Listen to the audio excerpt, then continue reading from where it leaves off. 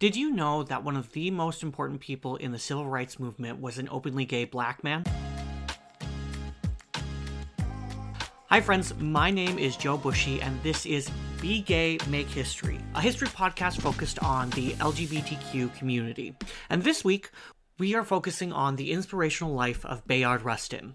When we talk about the history and the legacy of Bayard Rustin's life, he's often described as Dr. Martin Luther King Jr.'s right-hand man, especially during the March on Washington and the events before it. And it is correct that he was Dr. King's right-hand man, but the rest of his life and the importance he had in history gets left out of the discussion. In my opinion, it kind of reduces him to that single monumental day and leaves everything else out of his story. Now, he did have a very large sway on Dr. Martin Luther King and the direction that the civil rights movement would go. Rustin is one of the two people who talked Dr. King into going the nonviolent route for protesting. That wouldn't happen until 1956 when the two met before the Montgomery bus boycott. But Rustin's views on nonviolent protesting and activism were solidified in his upbringing. Rustin was born in March of 1912 in Westchester, Pennsylvania, and it would be his grandparents, Julia and Yonifer Rustin, that would raise him. He was actually raised to believe that his mother Florence was actually his older sister. I assume this is because at the time Florence was 16 when he was born, and a teen mother at this time in the world would have been a very bad thing. His grandmother Julia, who was a member of the Religious Society of Friends, or also known as the Quakers. This Protestant Christian religion focused on peace, equality, community, and the dedication to Christ through the spiritualization of human relations. From what I can tell from my reading, this last part was a means of strengthening your bonds within your family, community, and the world, generally strengthened your connection to Christ. Now, that is just my interpretation of what that meant, but take it with a grain of salt because I am not religious myself. These Quaker ideals would stay with Rustin along with the influence of his grandmother's activism. She was a member of the NAACP, or the National Association for the Advancement of Colored People. She would often host their members of leadership in her spacious home, and this would mean that Rustin would be influenced by their beliefs and their thoughts, and take that influence as he grew up. The beginning of his public activism would not start until his college years. He began his college career in 1932 when he accepted a music scholarship to the Wilberforce College. He actually went on to be a very accomplished tenor.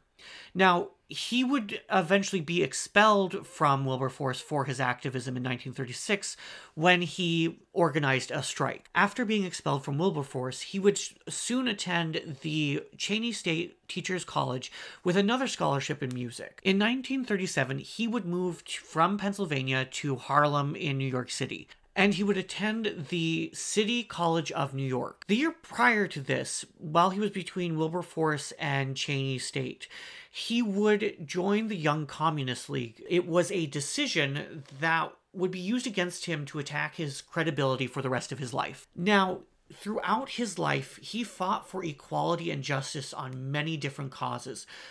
But that streak would begin with the Young Communist League. Now, if you're an American, you may have an unintentional flinch that happens when you hear the word communism.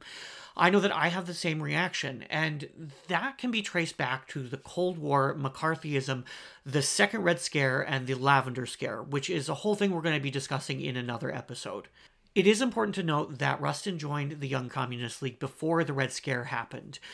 And he joined the Young Communist League because at the time, the communists were actively fighting for racial justice within the United States. Rustin would remain an active member until 1941 when Germany invaded the USSR and the party's focus shifted from racial justice to pressuring the United States to go to war. With his Quaker upbringing, Rustin was adamantly anti-war. This, with a host of other things, was the main reason he left the Young Communist Party. It would be after leaving the Young Communist League that he would become the most active in his fight for equality and nonviolent protesting.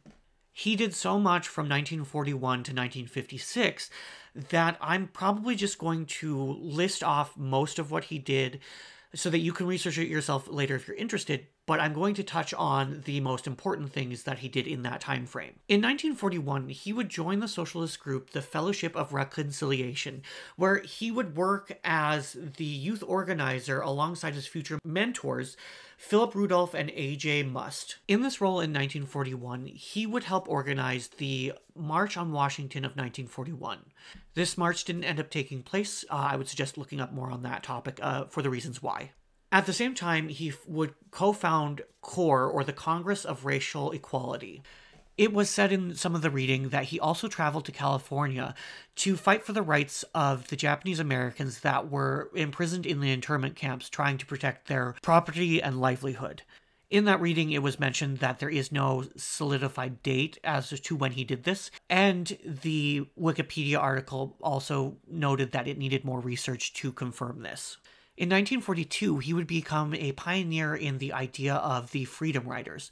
Now, we'll talk about this more later, but the Freedom Riders were black citizens who would sit in the front of buses in Jim Crow South to test out the Supreme Court's decision to desegregate interstate travel. In this first ride, that would be the catalyst to the Freedom Riders, Rustin would get on a bus in Louisville, Kentucky, that was headed for Nashville, Tennessee. He chose a seat in the second row and would refuse to get up when the bus drivers would request that he moved to the back of the bus so that a white person could take his spot. And he almost made it to Nashville, but the bus was stopped 13 miles from Nashville by the police, and he was taken off the bus, beaten, and taken into custody. Now, there's a really great quote about why it was so important for him personally to go through the process of being arrested. Now, I'm not going to read the full quote because the nature of some of the words in it are not something I can say as a white person, but you can look up this quote on the Wikipedia article that I will have linked in the description of the podcast. Now, this quote comes from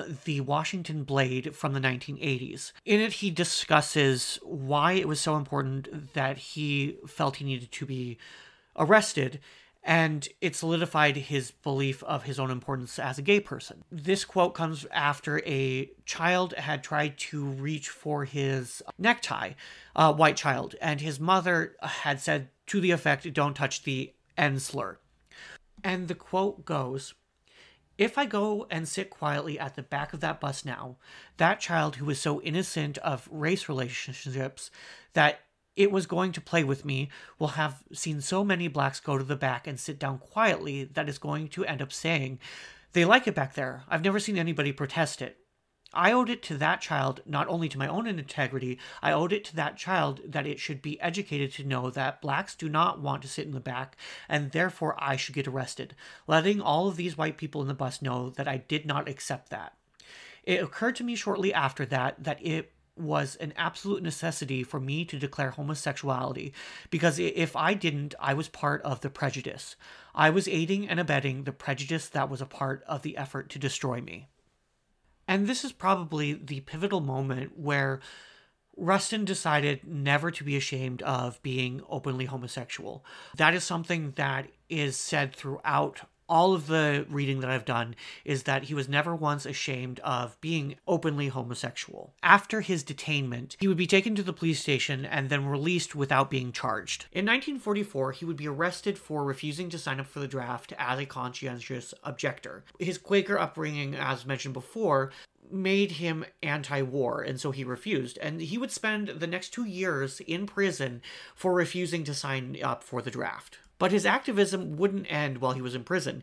He actually began protesting the segregation of the housing blocks and the dining hall, which is kind of funny to me because he probably became a thorn in the side of the wardens of the 2 prisons that he was being held in. He would end up being released in 1946 and would continue with, as I mentioned before, his activism. In 1947, the actual freedom rides would begin when he and George Hauser, another founding member of CORE, organized the Journey of Reconciliation. As I mentioned a little bit earlier, these freedom rides were to test out the 1946 Supreme Court ruling that segregation on interstate travel was illegal. Using Rustin's original ride as the blueprints for their movement forward, they had a team of 14 men divided equally by race. They would go in pairs and they would travel through the Jim Crow states in the South, and were often arrested. It is important to note here that the NAACP actually opposed these rides as they thought they were too meek, which was a pretty common reaction to much of Rustin's anti-violent protesting. Rustin would actually end up being arrested on one of these rides and would serve 22 days in a chain gang in North Carolina. For those of you who don't know what a chain gang is, it's kind of almost what it sounds like. They would chain inmates together, and they would be forced to do tasks like cleaning up trash, building roads, and repairing buildings, which, as you can imagine, is incredibly tough when you are chained to another inmate. As he had done with his previous jail time, Rustin used his time in the chain gang as fodder to publish a report about the chain gangs to several newspapers that actually led to the reform of the chain gang practice. Between 1948 and 1956, Rustin would be arrested numerous times in both India and Africa for protesting British occupation of India and protesting and working with the West African independence movement. He would continue to work with the organizations FOR and CORE until 1953. He would be arrested in Pasadena, California for being caught with another man in a car doing intimate acts. This was a time in American history where it was thought that being gay was a mental disorder and it was criminalized as a sex perversion. And it would be this arrest and conviction more than any other one that would stick with him and haunt the rest of his activist career. And even with this arrest and conviction, he still was open about his sexuality. He didn't let that scare him into hiding it. This brings us to the part of Rustin's life that the most knowledge is shared about. But even this information was scarce for a very long time because many of the leaders of the civil rights movement wanted Rustin's efforts to go unrecognized because of his sexuality. Rustin's beginnings into the civil rights movement started in February of 1956, when he and his mentor Philip Rudolph would meet Dr. Martin Luther King Jr. while he was organizing the public transport boycott, which would eventually be known as the Montgomery Bus Boycott. Now, prior to meeting Rustin, King hadn't really considered nonviolent action as an option. Rustin recalled that the first visit, Dr. King was permitting himself and his children and his house to be protected by guns. And it was through Rustin's teachings that Dr. King began to understand how nonviolent tactics of protest could be used to his advantage and moved the movement forward in this direction. Dr. King also recognized Rustin's strengths in organizing the connections he had in his knowledge. Even knowing Rustin's sexuality and prior arrest for it, he invited him to be his personal advisor. From 1956 to 1960, he was an integral part of Dr. King's inner circle and would have several projects he was instrumental in accomplishing. In December of 1956, he would begin the formation of the Southern Christian Leadership Conference that would unite many of the black leaders of the South. And in both 1958 and 1959, he, along with Rudolph, coordinated the youth marches for integrated schools. In 1960, the civil rights movement was planning a march on the Democratic National Convention because of their weak stance on racial issues. During that planning, Democratic leaders sent a black congressman to persuade Dr. King from moving forward with the march. Congressman Adam Clayton Powell sent Dr. King a letter threatening him that if he didn't stop the march, he would accuse him of having an affair with Rustin. Because of the rampant homophobia that was happening throughout the United States at the time, an accusation like this would not only have destroyed Dr. Martin Luther King Jr.'s reputation, it could have stopped the civil rights movement before it had even got a chance to get started. Because of this, Dr. King decided to distance himself from Rustin and moved him out of his inner circle. And this is the one and only time that it is said that Dr. King lost a battle to fear. This didn't stop Rustin from remaining active within the civil rights movement.